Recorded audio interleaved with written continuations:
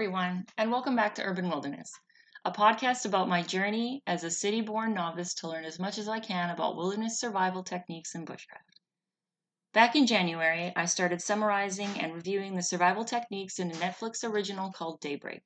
I also scouted out the nature of nuclear explosions. It's all part of a series I'm calling High School Apocalypse. Part 1 reviewed episodes 1 to 3, and Part 2 was episodes 4 to 7. Part 3 will cover episodes 8 to 10, which is the remainder of the first and only season. Daybreak has put an interesting spin on the genre by having undead that don't infect those they bite, and a post-apocalyptic world where all of the survivors are children and teenagers. I'll start this finale with the backstory that does the best job of explaining the bombs. It's a breaking news story shown in Josh's pre-war condo, which has the title, Talks Break Down at Chaco Summit. First and foremost, when peace talks occur, they are done in a neutral country, one not involved in the hostilities. Also, if you pause, the missile being fired in the news footage has a red star on it. I'm inclined to believe Josh when he says he wasn't paying attention to the cause of the end of the world. The only way we'll ever get answers to that is if there's a second season. The show yanks me forward into my recurring theme by giving us a detailed flashback of Josh hunting in the woods with his dad. It's adorable. Browning gear, a log cabin style tree blind, and a location header that says somewhere in Canada. Aw, how cute. It proves to be a reservoir of experience that Josh has been able to draw from to survive in a post-apocalyptic world. In the second flashback, his dad states his philosophy of elk hunting.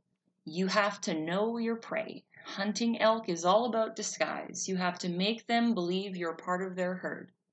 Josh then states that he researched why they never saw elk on their hunting trips, despite the elders' claim of shooting a six-pointer. The elk migration patterns have changed over the years because of global warming. Aw, he did some research. Isn't he just the perfect little protagonist? Maybe, maybe not. Daybreak has a very interesting cast. I've failed to find anything relevant about the survival techniques of Wesley until the tail end of the season. He's kind of just the king of exposition. He does adopt a samurai persona and a dual katana fighting style. Like archery, it's a quiet weapon, and unlike the former, it requires no ammo. The dilemma is that it's a melee weapon, and when your enemies tend to swarm, it's not a fighting style that suits everyone. However, Wesley is a football player, so it could work for him. There's a massive ghoulie battle during the finale, but it's a lot happening at once, and if Wesley is showing off his skills at this point, he was overshadowed. He does pleasantly surprise the audience with his first aid skills. He transports his boyfriend to Josh's old condo, the one stockpiled with supplies. Here he utilizes boiling water for sterilization, gauze and compresses for wounds, and the best part is that Wesley is vigilant about changing dressing regularly. It's a nice break from the fast-paced main plot while still offering very valuable background information. He really is the king of exposition. We're soon privy to more details about the bombs when Baron Triumph resurfaces as the old principal of the high school. I'm still going to refer to him as the Baron, though. He executes a one-man coup and takes over the school, and it's a very easy boon. I was disappointed. I understand that these kids are anxious to have an adult in charge after 6 months of adolescent power struggles, but they don't ask themselves the most important question. Well, maybe they do, but they don't ask it often or loudly enough. How is he not a ghoulie? The Baron is able to deliver an answer. Biochemical nuclear war. He remained human because the school contained a fallout shelter in which he hid for months alone. The only entrance is adjacent to his office. With his situation more or less explained, he now presses for answers about why only kids survived. He handpicks a research group which proves to be smaller than ideal, but very effective. Many kids are able to confirm that some kids did melt in the initial blast after all. It's suggested by the Baron that all the survivors have in common is the HPV vaccine. He states that it only works on kids because adults are too old to receive the inoculation. I've just unloaded a whole ton of series summary up until now, so let's pause to actually ask a question. What is biochemical nuclear war? Biological warfare uses biological toxins and infectious agents as an act of war. In case you're curious, the most deadly biological weapon is anthrax, a type of spore. My next question pertains to nuclear bombs.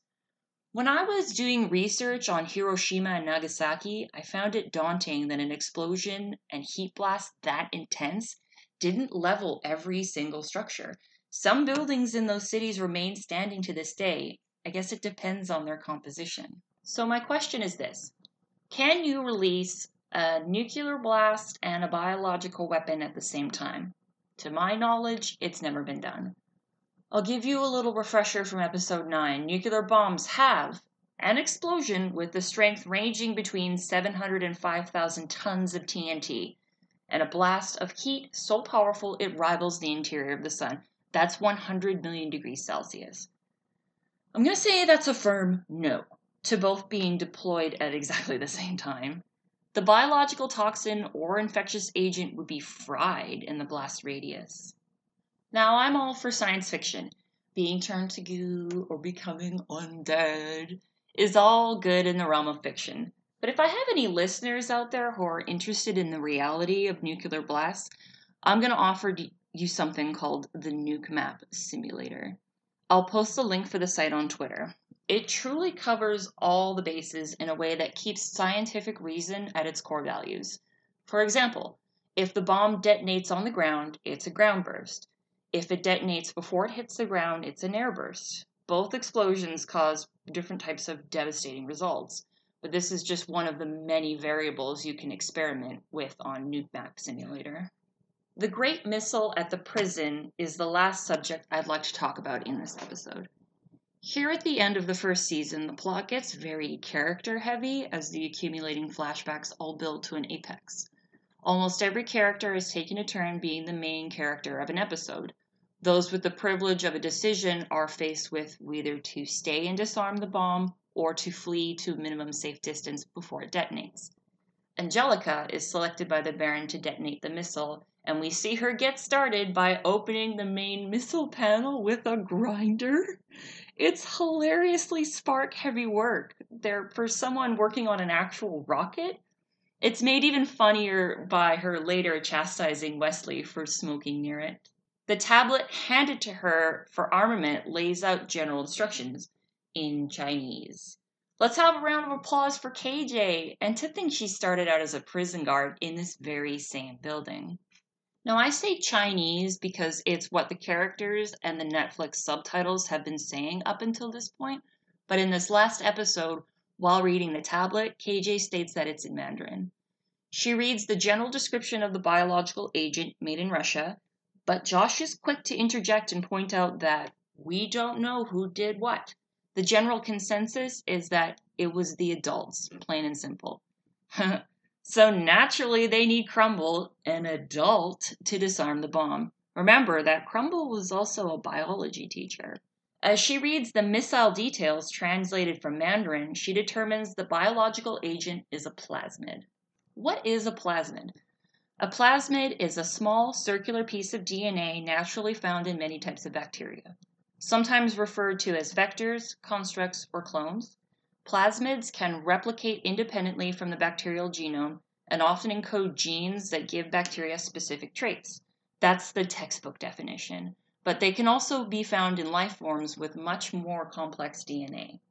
Crumble identifies the specific plasmid as one that transmits DNA and resequences genes. The plasmid, in combination with the radiation from the nuclear bomb, is what made the Ghoulies. Finally, we have answers! The conclusion to the first season is Crumble detonating the missile in the part of the Earth's atmosphere called the mesosphere, to result in something I mentioned previously, an airburst. Boom! Roll credits on Season 1.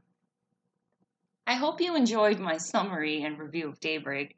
There are a few things I left out just because of time restraints and general flow of my theme.